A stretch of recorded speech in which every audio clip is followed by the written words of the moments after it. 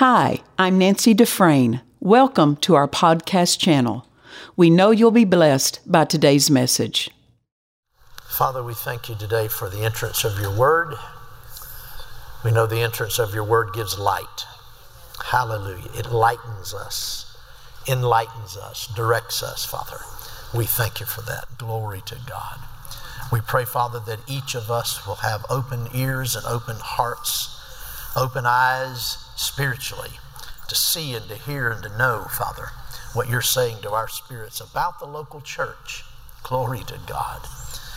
Thank you, Father, today for utterance. Father, that I'll say what needs to be said the way it needs to be said, Father, and that in everything that's said and done, Jesus will be magnified and glorified.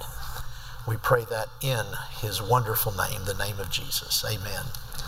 Praise God. Pastor Nancy, I am so thankful that you invited me and asked me to come and share on the local church. I really counted a great opportunity. And like I said before, I want you to agree with me that this book, it's not because I've just written a book and want to sell copies, because if you've ever done this, you know you don't make any money selling books unless you've sold a bunch of books. You know, I mean like 1 million books.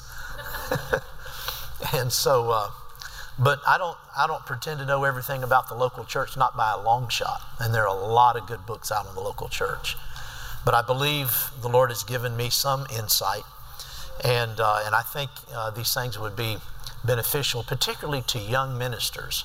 And so what I'm really believing God for is an opportunity to get my book into Bible schools. You know, there are hundreds, if not thousands, of Bible schools all over America, and, you know, Spirit-filled Bible schools. And I don't really know how to do it, but I'm trusting God to help me. Because if I can get this into the hands of young ministers, I believe it would be a help. Amen. So, you know, we can learn things from other people. Amen. That's the best way to learn. Praise God. Hallelujah.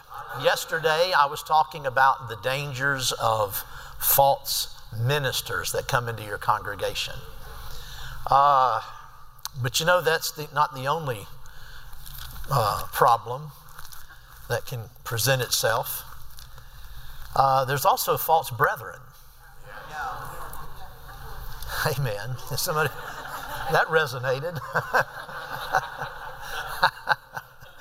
Praise the Lord. Galatians 2 verse 4. Galatians 2:4 says, "And this occurred because of false brethren, noticely secretly brought in, who came in by stealth to spy out our liberty which we have in Christ." Now listen to the next part. "That they might bring us into bondage." God sends people to local churches, and they come in by stealth. They come in secretly, under pretense. And they seem so nice. But they're sent there by the devil for two things: that they might spy out your liberty which you have in Christ, and that they might bring you into bondage. Amen.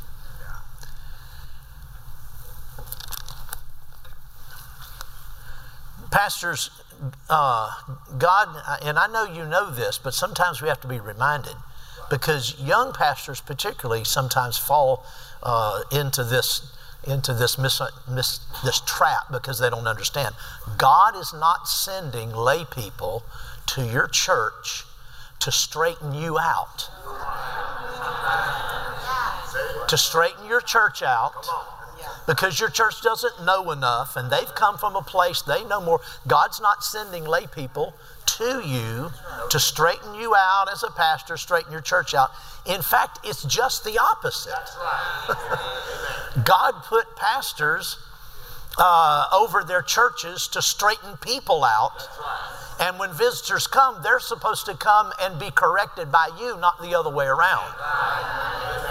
Amen. I've never had success with people who come to my church, but they don't want to know what we know. They already think they know everything, but there's not a church like theirs maybe in the area, or maybe there's some relatives of theirs that attend our church, and so they start coming, but they're still in their hearts, they're still tied to where they came from. And if they don't open their heart to receive the revelation we have, it never works out good. People need to open their heart to the church where they are. Amen. Like I said yesterday, the pastor is the door to the sheepfold. And we're not supposed to let just anybody in. Amen. Some people, they come with other doctrines. They come with other agendas. They have their own. A lot of people want to come to a church. Like I said, I think earlier I said this. They want to come to a church where they can use the church for their own purposes. And they have their own vision. All that will do will bring confusion to the flock. If you allow people to sort of do their thing, come in and if you don't deal with it, they will begin to gain influence in the church, because people will not perceive that you don't agree with certain things. There might be somebody in your church or something going on that you're not really in support of. But if you, and I'm not talking about, just the way somebody looks or, some insignificant thing, but I'm talking about things that go against your vision and against the direction and the agenda God's given your church. If you don't deal with those things, the people in your church, they don't see, and they will think you're okay with those things. And then those people will pick up a following. They'll develop a following around their, so-called ministry. And so you have to be careful about that, about false brethren. Turn with me to, let's see, I've got 3 passages here. Go to 2 Timothy 3.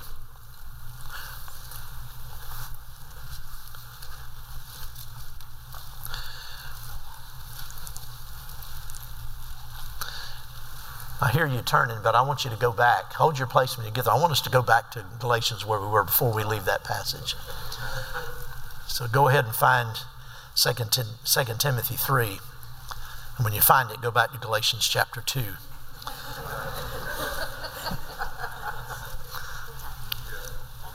Huh? Does it come off again? You want to fix this? I fixed this twice already. It came off twice, so I guess I didn't fix it.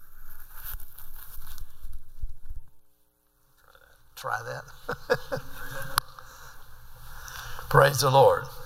Galatians 2, we read Paul talking about these people false brethren who came in. Notice verse 5. To whom we did not yield submission even for an hour. All right. Yeah. Why? That the truth might continue. The truth is what's important. It's not about pride. It's not about insecurities or anything like that. It's about the truth. When things challenge the truth, you have to stand against that. Amen. Now go over to 2 Timothy chapter 3 and let's read quite a few verses here.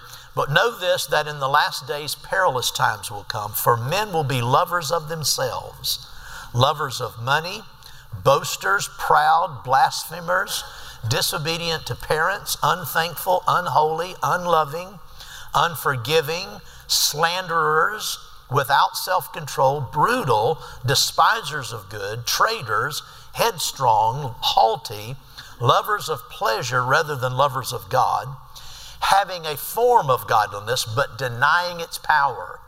You ought to underscore that thought. Having a form of godliness but denying its power. From such people turn away. Of this sort are those who creep into households and make captive of gullible women, loaded down with sins, led away by various lusts. Now, I don't believe this is talking about individual people's homes. You understand that the early church met in homes. And so I believe that this is just my opinion, but I believe this is talking about local home churches, local congregations.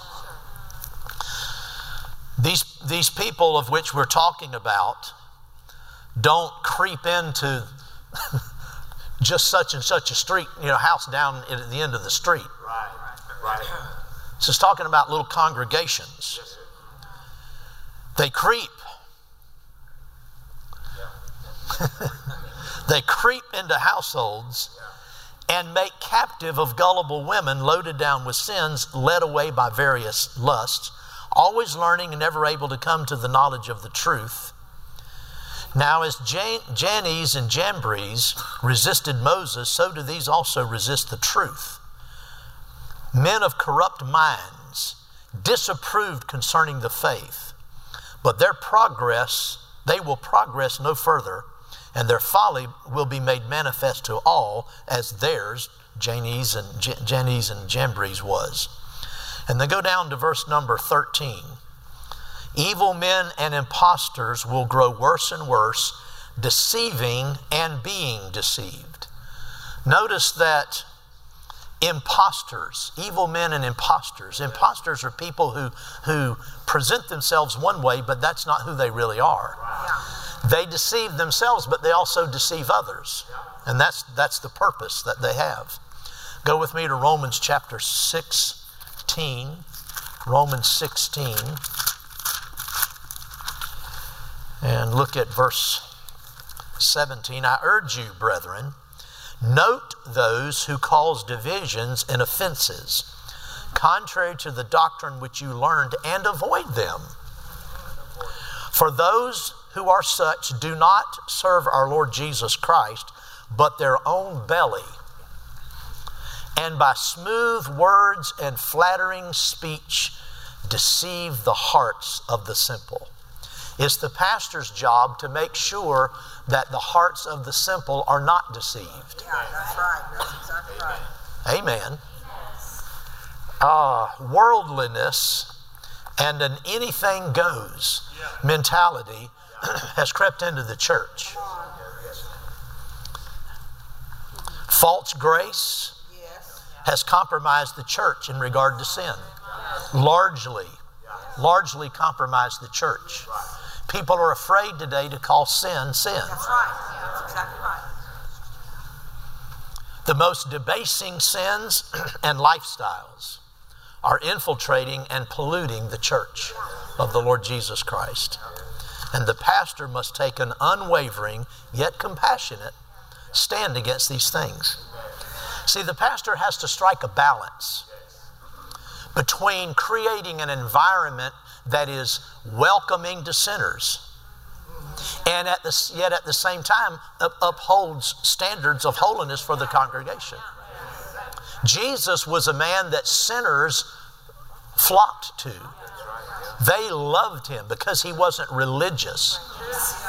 He was compassionate, but he did not fool around with sin. That's right. That did his stand for righteousness and for holy living didn't run people off. It drew people to him. And so the pastor has to strike a balance. Like I said, you have to create an environment in the church where sinners will want to come. They'll sense the compassion, the love of God.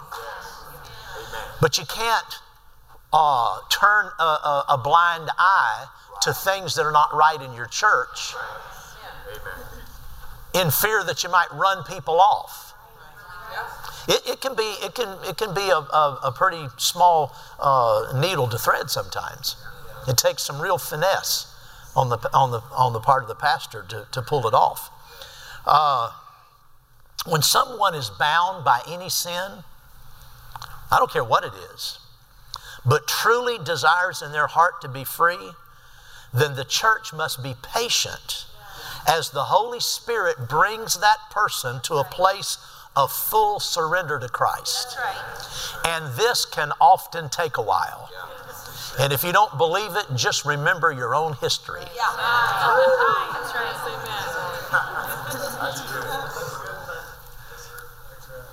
When people are saved, they don't just become mature Christians overnight. They still have to grow in the Lord, and the church has to be patient with people while the Holy Spirit is working on them. Amen. But you can tell when the Holy Spirit is working on them because they do begin to take steps. Yes, they do. That's right.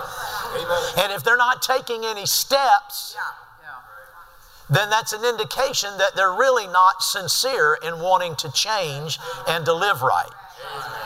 Well, it's the truth. The church, when a person is really wanting to change, and you can see that, the church has to be patient and demonstrate genuine love and acceptance of that individual as the Spirit works with him. We must be willing to help anyone who wants help. God accepted us like we were, but He didn't expect us to stay He didn't allow us to stay like we were. Amen. Those who want to be accepted by the church while refusing to acknowledge the truth about their sin, or about their false doctrine for that matter, have to be confronted and turned away if necessary. Amen. It's not pleasant, but Jesus said so. I told you about the man, that tried to split my, he was running the youth ministry into the ground, and he tried to split my church, and so he was going around talking to everybody in the church and so forth, a lot of people. And so when I confronted him, he said, "I know this isn't God because you're threatening me." Because I told him, if you come in that door, and if you haven't repented, I'll know. If you've repented, I'll know it when you come in. And if you haven't, by the Holy Ghost, I'll know it. And I'll bring you right down to the front. And he said, "That couldn't be God because you're threatening me." I said, "Well, have you ever read the book of Revelation?" Come on. Jesus said, "Repent or else." That sounds like a threat to me. And He didn't just say, "Or else I'll embarrass you in front of the church." His "or else" was much worse than that. Paul talked about confronting people that won't change. Just like in Corinth, where the man shamelessly flaunted his sin, if the pastor doesn't condemn it and put it away from the flock, it'll open the door for more ungodliness in the flock. A little leaven leavens the whole lump, right? Amen. There was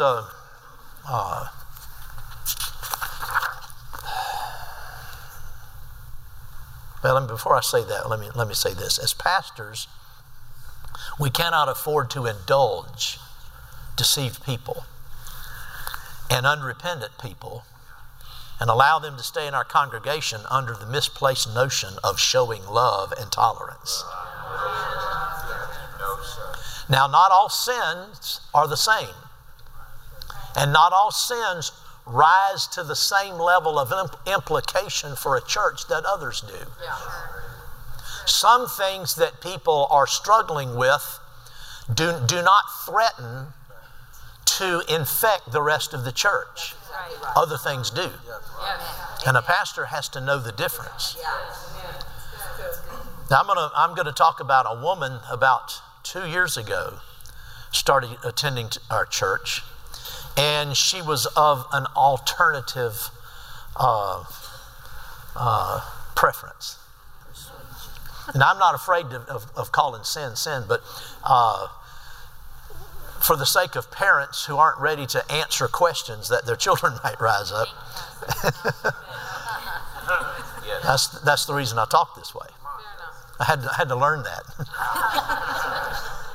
Had some parents come to me and say, "Pastor, thanks a lot." "Mommy, what's a..." Yeah. This lady started attending our church. She was invited to our church. This just happened a couple of years ago. And a co-worker of hers, attends our church, so the lady in our church invited her. She came, and it was obvious the very first time anybody laid eyes on her, it was obvious what her sin was. She wore it on her sleeve, so to speak. In other words, she was out there. And she was very charming. She was very charming. She wasn't, a difficult person to, for people to talk to. She was very charming, very likable. But she was very overt in her presentation of her sin, And now when she was around me, I watched her in the congregation. She was very friendly, and our church, we've always taught our people to welcome sinners and welcome people, but the flock sometimes don't discern things like they should. And though I don't mean they didn't discern her sin, because everybody knew it. But when she was around me, she was kind of standoffish, a little bit rebellious acting. When she came for 2 or 3 weeks, and I noticed every Sunday morning, or every service that I preached, she sat in her seat and cried all during the service. So I knew the Spirit of God was dealing with her. Holy Ghost was working on her. And so I don't remember how many weeks it was, only 2 or 3 weeks. On a Sunday morning, she responded to the invitation. And it was a salvation invitation. She came forward. I prayed the sinner's prayer with her, sent her to the prayer room. My prayer room workers told me later that she claimed that she was saved, but she was just, out of fellowship, backslidden, and she wanted to come back, into fellowship with the Lord and, go to church again. So I watched her, and I watched her for 2 or 3 more weeks after that. I'm looking for some indication that the Lord is working on her and she's responding. I did not expect, and I would never expect everything to look normal overnight. But that arrogance and that pride in her orientation was still up front. And so I was just now my congregation started, I'll tell you more about this a little later, but my congregation began to get the wrong impression of what was going on because of the time it took me to deal with it. So I'm watching this woman. I gave her another couple of weeks. I couldn't see any evidence. When she was around me, she was still very sort of arrogant acting and, in your face. So I think it was a Sunday night after church, I caught up with her right as church was over. And there was nobody that could hear our conversation. It was just the two of us standing together.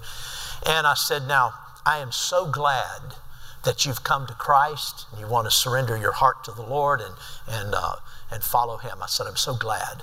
I said, I just want you to know that I'm for you. I will work with you, and I can help you get over the problem you have. Now, I don't ordinarily use the word problem. I'm just trying to be gentle with her. And as God is my witness, that was the way I talked to her. I said, I just want you to know we love you, we're for you, and I'll help you. And she said, what problem? Well, there's no way that individual who faces judgment all the time in society, there's no way she didn't know what I was talking about. No way on the planet. I knew she was being coy with me. That's right. She said, what problem? So I just said real clearly, I said, your sin. And gave it the name, I said, your sin. And I said, I want you to know that God loves you, and He wants to deliver you. And I will help you. You can absolutely get free. Amen. She said, I don't need to get free. God loves me just like I am. I believe He loves me. I said, He does love you, but He doesn't love your lifestyle. Amen. Your lifestyle is contrary to the Word of God. No, God loves me, and I don't need any help. I said, well, yes, you do. And she began to get pretty angry at this point. And so I just, the conversation ended, and she walked out. So I waited until Wednesday night, and I saw her again. I come up to her after church, and she was sitting in the back, and I said, have you thought any more about our conversation from Sunday? She said, yes, and she said, I don't believe in your interpretation of the scriptures. And she started saying those scriptures over and wrong. So she started misinterpreting the scripture. I just cut her off and said, I am the pastor of this church, and I will not allow you to stand here and twist the scriptures to me. You don't know what you're talking about. I know the Bible, and this sin is sin. Now I said, I told you, like I told you on Sunday, I'm not here to condemn you. I'm here to help you. But you have to be willing to acknowledge that you need help. She said something very interesting to me. She said, there are a lot of churches that accept us. And because of that, that tells me that God must be okay with this. That's a sin from those churches. Those churches did wrong. They're justifying people in their sin because of not dealing with it, because they don't deal with it and just say, well, they don't have to preach that it's right. Just by not confronting it and welcoming those people, it validates to them that they're all right. That's right. You know, we're going to have to stop sweeping these things under the rug. Amen. Papering over them, you know, afraid we're going to offend somebody. And I said, called her by name. I said, I'm reiterating, I'm here to help you. I don't need any help. And I said, well, if that's your stance, that you don't need any help and you're determined to stay like you are, you can't come to church here. Oh, she wasn't prepared for that. She was, what are you saying? Are you throwing me out? I said, I'm telling you, you are welcome if you want God's will in your life. But you're not welcome to come here and flaunt your sin in our church. I won't allow it. She stormed out. Oh, she was so mad. She stormed out, you know, out of the auditorium, went through the doors into the lobby, yelled out, because somebody in the lobby told me. They didn't know what was going on. Said she came out and yelled, the pastor's just thrown me out of my church. And went out the front door, slammed the door, and her church.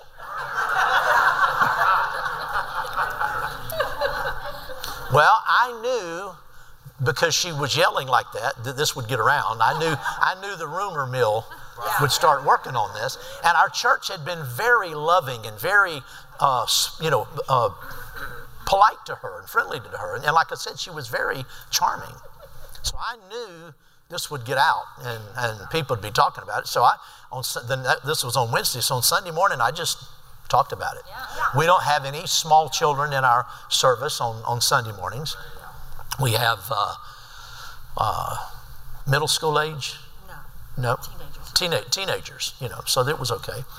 So I talked about this and explained what I did, and everybody said, oh, that's okay. What I didn't know was what was going on in my church during this about a month, maybe 6 weeks, maybe 5-6 weeks this was going on.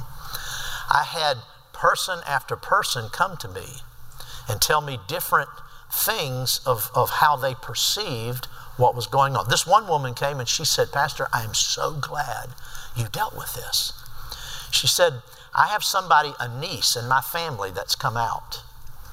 And she said, the parents, I guess it was her brother or sister, the parents of this niece had announced to the family, everyone will accept my daughter or we'll cut you off. We won't be family anymore. And she said, we left that state and moved to Florida for the purpose of getting our daughters out of that. Yeah. Exactly. Because we knew that if we stayed there and, yielded to that demand, then our children would grow up with a twisted view of sexuality. And she said, we left there to come here. She said, but when you didn't they didn't know I was monitoring this. She said, when this lady came and everybody in the church was so welcoming and you were friendly and welcoming, she said, I began to think, well, maybe I'm wrong. No, she wasn't wrong. she said, she said, I was thinking, well, our church is a non-compromise. We preach the non-compromise word of God. And if our pastor is okay, then I guess I need to become more tolerant. Well, we do need to be helpful and tolerant, like I said, of people who want to change. Another man came to me and he said, Pastor, he said, I'm so glad you dealt with this. He said, I didn't realize how I was being led astray. Now, this is not an immature man. This is a man that's been in our church a number of years, strong believer, actually in leadership, been for a long time, solid man. He said, I knew this was wrong. I knew this sin was wrong. But after she stayed a while and everything was fine, he said, I didn't realize I was being deceived. I began to think, well, you know what? This is what we should do. We ought to be tolerant and accepting of people. And that's how easy it is. No, that's not what we do. Paul said, a little leaven these people will lead other people astray. 2 different women came to me in the next week and said, Pastor, just want you to know, called this woman's name, said she's made overtures to us, put it that way. 2 different women in my church, divorced women. This woman had been already. I didn't know that. I didn't know it. Spirit of God knew it. Holy Ghost knew it. When you're pastoring, not every case is the same in any category. You have to be led by the Holy Spirit. But the Holy Spirit, this is my point, pastors, the Holy Spirit will help you keep your church safe. But you're going to have the courage. Have to have the courage, because this is very politically incorrect. Amen. What happens in situations like that is someone finds acceptance. They begin to share with their friends. We have a haven at XYZ Church. More will come. This is what happens. More come. No one does anything. The biblically devout people in the church begin to be very threatened and they begin to be silenced because the leadership won't allow anybody to do anything about it. And so the sound people sometimes leave. And you have a church that begins to take on that spirit. And over time, those people begin to be, they just start coming and they start participating in church. Before you know it, they're in the choir. Then they're in the front worship team. And then they're working with children. And then they're ushers and greeters. And before you know it, they move into leadership in a church. And it's entrenched in that church. And in denominational churches, they move into leadership in the denomination. All of these denominations that we are so shocked when we hear, that they've endorsed this or that. You know where it started? In a local church. Come on. That's where it started. And it started in a local church because a pastor wouldn't do his job because he was afraid of whatever. He just wouldn't do his job. We have to guard our flock. When the devil sends people to your church, pastors, to corrupt it, destroy its witness, and rob it of its power, it's your job to stand up to them and protect the people entrusted to your care. You must guard your flock, like it says in 2 Peter 2, against those who walk according to the flesh in the lust of uncleanness and despise authority, having eyes full of adultery that cannot cease from sin, enticing unstable souls. They allure through the lust of the flesh, through lewdness, the ones who have actually escaped from those who live in error. That's what happens. Jude says these are spots. The margin of my Bible says hidden reefs. They're rocks. They're like rocks right under the water. And they can absolutely knock a hole in the bottom of your church. He said, these are spots in your love feast while they feast with you without fear, serving themselves. Now it's interesting, that word serving is literally, in the Greek, it's the word for pastoring. Poimaino. Pastoring themselves. That's what this woman wanted to do. She wanted to pastor herself. Well, there's only going to be one pastor, and sweetheart, it's not going to be you. Amen. They want to be a law unto themselves.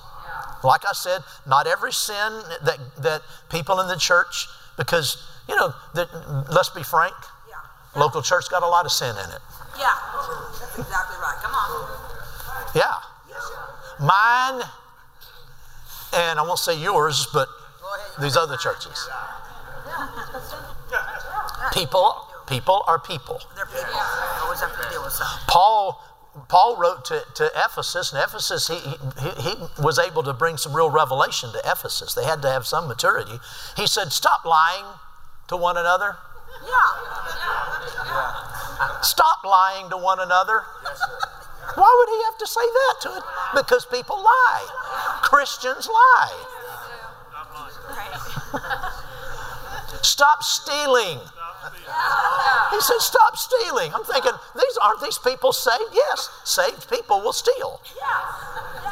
What I'm saying is, people have flesh. But there are some things that will attach itself to your church. If you don't correct it, it will poison that church. Amen. Well, that's the truth. Amen. Glory to God.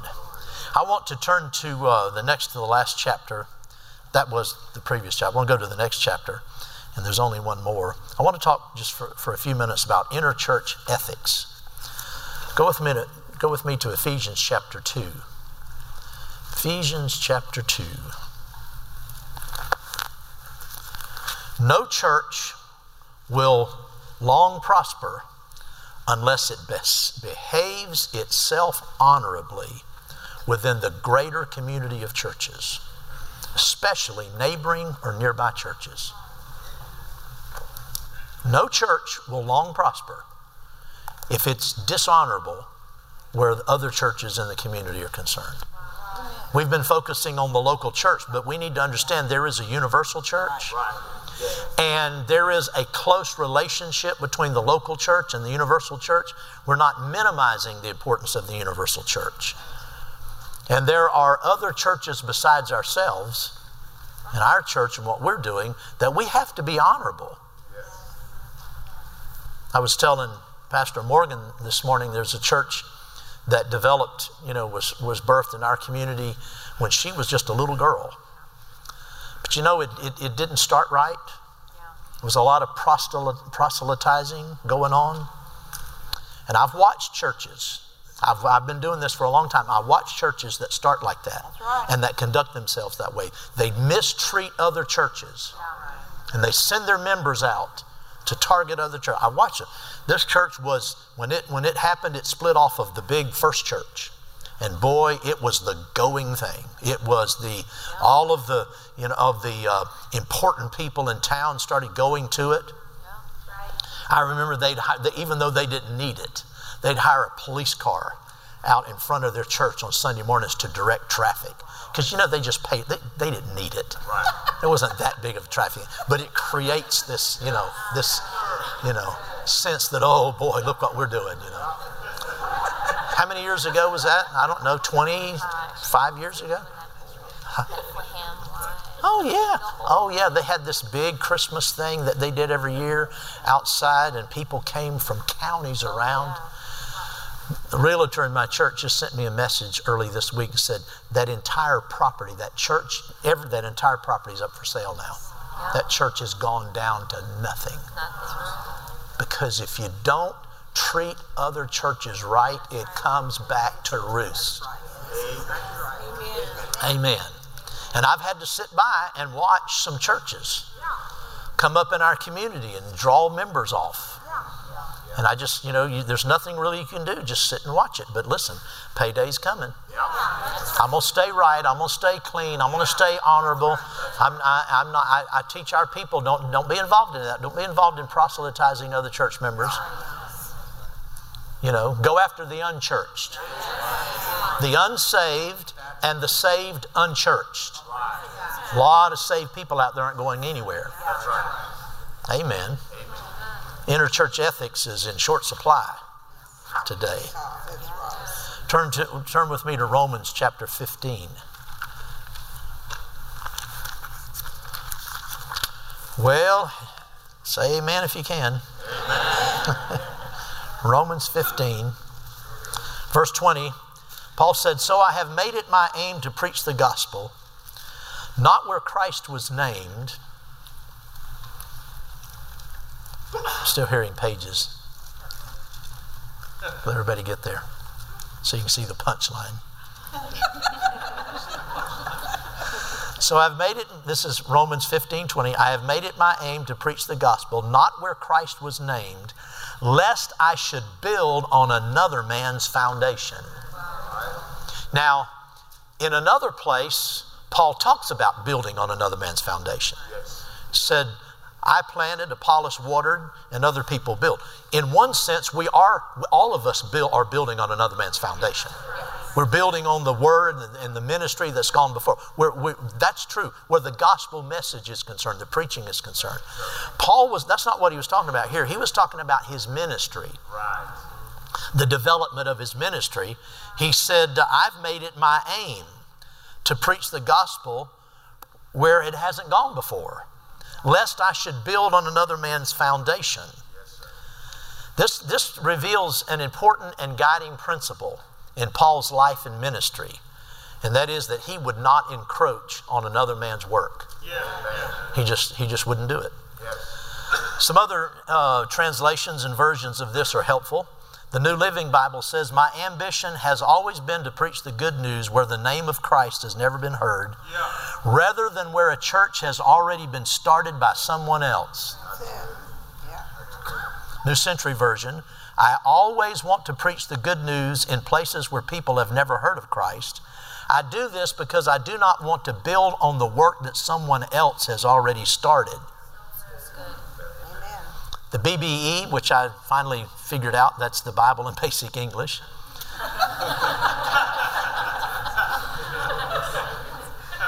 Says, "Making it my purpose not to take the good news where Christ was named, so that my work might not be resting on that of others." The Author S. Way translation says, "My ambition has been all along to proclaim the glad tidings, not in places where Messiah's name, Jesus, was already known." Notice this. He said, "I am not the man to usurp for my building another man's foundation." I've seen times where pastors have come in and perhaps had some notoriety as a pastor or as a minister, and they go in and maybe they're even on TV, and so they go into another part of the country and plant a church. And I've seen that sometimes the other churches in the area suffer because people are drawn away. This one man, friend of mine, he told me, he said, "You go on TV and you see someone preaching up there." He called this particular man. He said, "The funny thing," he said, "you see all of his worship team and all of his," he said, they were all my ministry of helps. They were in my church." Well, now there's another side to that. I'm not stupid enough to believe there's not two sides to it. The other side to it, how were they so easily led away? Okay, so there are other sides to this, but there's still a principle. When it comes to planting new churches, some people have the idea that Jesus has forgotten his own golden rule. Doing to others as you would have them do unto you. That's right. Amen. Now listen, starting a church down the street, or in some situations even in the same town, from a similar church is too close. Sometimes starting a church down the street, or even sometimes in the same town, from a similar church to yours is too close. And just because the other church is not a part of your group or your camp does not relieve you of the obligation of good ethics. Notice I'm talking about similar church. What do I mean by similar churches? I was an RMEI director. I was a regional director for 10 years for Rhema Ministerial Association, and we ran into this all the time because Rhema churches were spreading and people were planting churches. And Rhema grads would go out and they'd start a church. Thought I was closer to that than I was. They would go out and start a church in the same town as an existing Rhema church, and the existing pastor would get mad. They'd call the national office and they'd contact the regional director and get us involved. And really the way it eventually sorted out is Pastor Hagin said, I'm not franchising churches. I'm not getting involved in this. It just is what it is. And so the ministry wouldn't do anything about it. And the argument, though, of the new pastor went like this. I heard it over and over again. Listen, in this county or in this city, there are so many hundreds of thousands of people. There's one Word of Faith church. And maybe there's, in this community, there's 250,000 people. There's plenty of people for another church. Well, that may be true. It sounds good. But here's the thing about demographics. You can use stats to prove anything. In any given community, generally speaking, there are only so many people who will ever go to church. Now, apart from an epic outpouring of the Spirit, which we believe can take place and so forth. But how many of us are experiencing revival to the extent that hundreds and thousands of unchurched people there's such a move of God in our community that most of the time that's not happening. So I know this sounds like unbelief. This is just pure statistical analysis. In any given community, there are only so many people who will ever go to church, apart from some epic move. Of those numbers of people who will go to church, there are only so many people who will ever go to a church of a particular stripe, particular doctrine or worship style or emphasis. And when it comes to Spirit-filled, Holy Ghost churches, in some parts of the country, that sliver of the population can be very, very small. So it's not fair to say, well, there are all these thousands of people out there. Well, if someone is in that community and they're doing and the full gospel, word of faith, word and spirit message is faithfully being presented and God's working, find a community where that's not happening. Well, hallelujah. Praise God. There are a lot of reasons. Our church is really growing. You do realize that most of the so-called church growth is the result of a reshuffling of the existing Christian community, often as a result of aggressive proselytizing. That's where most of the growth is coming from. It's really not coming from that many people being saved. I'm going to be done soon. 2 Corinthians chapter 10. 2 Corinthians chapter 10. Praise the Lord. Can't say amen, say oh me. Pastor Morgan can clean it up after I leave. 2 Corinthians 10, verse 13. We, however, will not boast. Let you get over there. These are not refrigerator scriptures.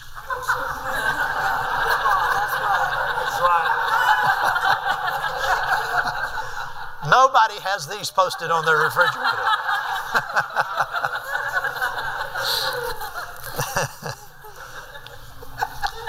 We, however, verse 13, will not boast.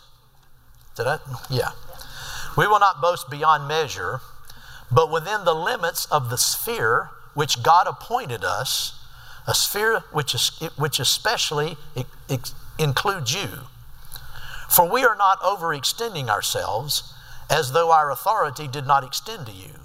For it was to you that we came with the gospel, not boasting of things beyond measure, that is, in other men's labors, but having hope that as your faith is increased, we shall be greatly enlarged by you in our sphere. What? Am I the only person that's ever read that scripture and went, what is he talking about? Spheres and... The Weymouth translation said in verse 15, we do not exceed our due limits and take credit for other men's labors. Verse 16, and shall tell the good news in the districts beyond you, not boasting in another man's sphere about work already done by him. BBE, better by the Bible in basic English. Not taking credit to ourselves for what is not our business. That is for the work of others. Message Bible says we're not barging in on the rightful work of others, interfering with their ministries, demanding a place in the sun with them. And we will all still be within the limits of God sets as we proclaim the message in countries beyond Corinth, but we have no intention of moving in on what others have done and taking credit for it. Arthur S. Way says, I'm not a man to filch. That means to steal or to pilfer. I'm not the man to filch the fruits of another's toil and then boast of my gains. But in any case, I shall not trespass on another man's field of work and then boast of results achieved ere I ever came on the scene. Well, praise the Lord. We just need to be principled ministers. That's what I'm saying. And guided by the law of love, instead of greed, pride, and arrogance. Yeah, there's a little Word of Faith church in that town, but they've been there for 30 years and they're not really doing anything. So God's called me in there to do it right, really. Come on now. Well, praise God. Every situation is different, but these are principles. That's all. These are principles. We need to be guided by the law of love. Love does no harm to its neighbor. And love is the fulfilling of the law. Well, praise the Lord. I want to close this out today. And I want to read from the last chapter of my book, and it's a page and a half in the book. So this is very short. Now, the backstory to this, in the introduction in my book, I talked about the fact that when my oldest son graduated from college, what year was that? He graduated 93? 93? He graduated from college in 93. In his graduating class was the daughter of General Norman Schwarzkopf. You remember Stormin' Norman? He led, U.S. forces in the first Gulf War. This is in Tampa. It wasn't a private university. It was just a public university. And his daughter was going to university, and she happened to be in the same class my son was in. Well, General Schwarzkopf had retired. And the MacDill Air Force Base there in Tampa is where that war was administered. That's where it was run. It was out of that base. And so he led all of U.S. And coalition forces in that war.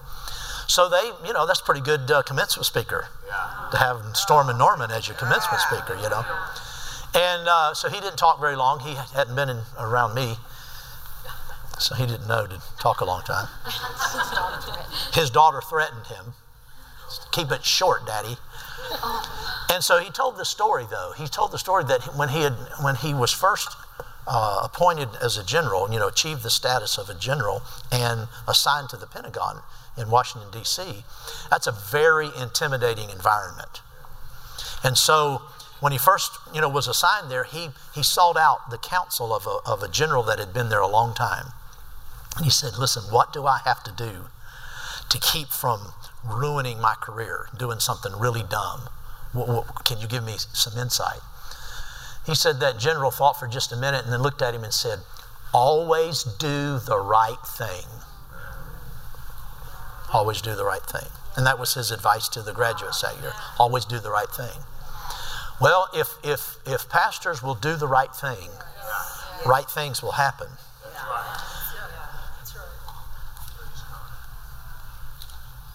I want to, I'll just read my last chapter. I believe it'll help you. My wife liked this. Pastors, if you want your church to reap a good harvest, then do what is right. The seemingly small things often have the most impact down the road. It would be easy if there was one monumental secret key to success in pastoral ministry, but there isn't. There is a sweet place in ministry, however. It is akin to the sweet spot on the face of a golf club. How many golfers we have in here? No golfers? Brother Mitch was our we have one golfer back here. You'll know what I'm talking about. See, does anybody play tennis or racquetball? You'll relate as well. I said it's akin to the sweet spot on the face of a golf club when everything perfectly aligns in his swing, causing the face of the club to contact the ball at the precise point and angle, and with just the right amount of power and follow through. There is a feeling. It's happened to me like 3 times. I'm a terrible golfer. But when it happens, you know it. There is a feeling that radiates up that club into your hands, your arms and shoulders, and goes into your brain. It creates a moment of immense awareness. And it's just like the sweet spot on a racket. If you're a tennis player, when that racket hits that ball just right, you know that's going to be a good shot. And that golfer, he could without even looking, he knows that ball and his trajectory is going to be awesome. And he stands there and he watches. Go back to my book here. At that moment, he would know even if his eyes were somehow closed. Oh boy, I just jumped to the front of the book again. I'm not very good at this. Somebody have a book handy I can just read from? All right, thank you. Okay, thank you. Is this on Kindle? Yes. Oh, okay, I can't mess this one up. At that moment, he would know, even if his eyes were somehow closed, that the flight of the ball was going to be good. And for a few wonderful seconds, he watches as the ball rockets majestically into that long sloping arc and drops effortlessly onto the green as if escorted by an angel. It is those moments that keep the golfer coming back. Well, when God calls a local church together, and when the pastor and the people know why they have been called together and begin to pursue that calling, the long ascent to its ordained birth, B-E-R-T-H, birth begins. As the pastor continues to love his flock, faithfully feeding it the pure word of God, guiding its course and protecting it from every assault from the enemy, and as the congregation loves its pastor, honoring him and following his lead, and treats other churches in the community with respect, the church grows and remains strong in the plan of God. Like a skilled golfer, when the pastor puts these elements in place, his church will soar ever so gradually but surely into the arc of God's design, eventually completing its course. God never intended pastoral ministry to be anxious, conflicted, doubtful, or frustrating. There is a sweet place where the awareness of God's favor and provision brings peace and assurance.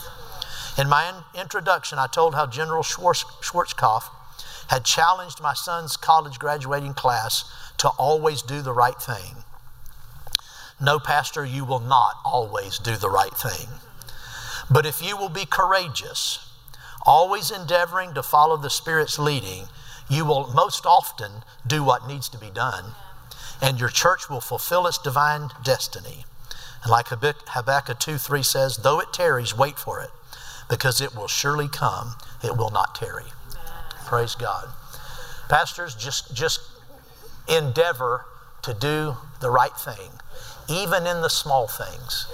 Even like I said in that conclusion there, sometimes it's the small things that pay the biggest dividends over time, because it's heart issues.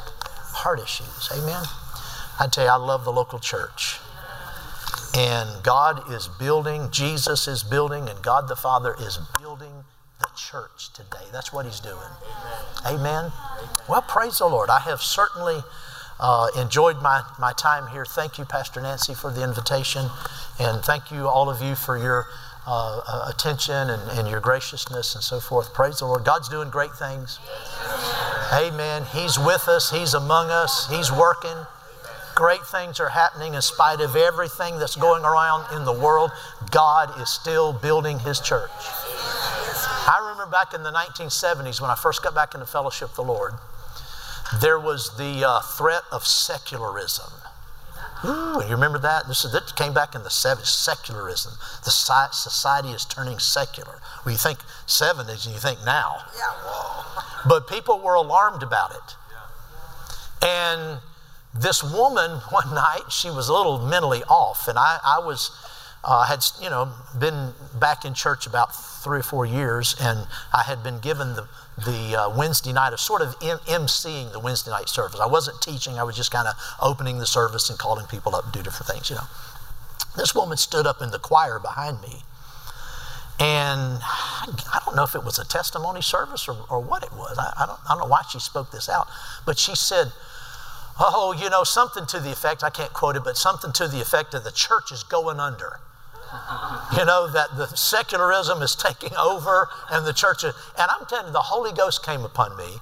And I said, the church is not going under, we're going over. We are the triumphant church, the church of the Lord Jesus Christ. And I just preached her back down into her seat. And I didn't have the authority to do that. The pastor came to me after service. He said, thank you for doing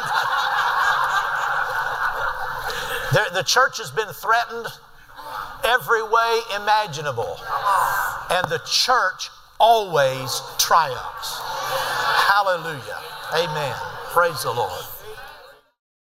We trust you've enjoyed this message. Visit us at DufresneMinistries.org to learn of our upcoming meetings, share your testimony, become a partner, or visit our online store. This program has been made possible by the friends and partners of Dufresne Ministries.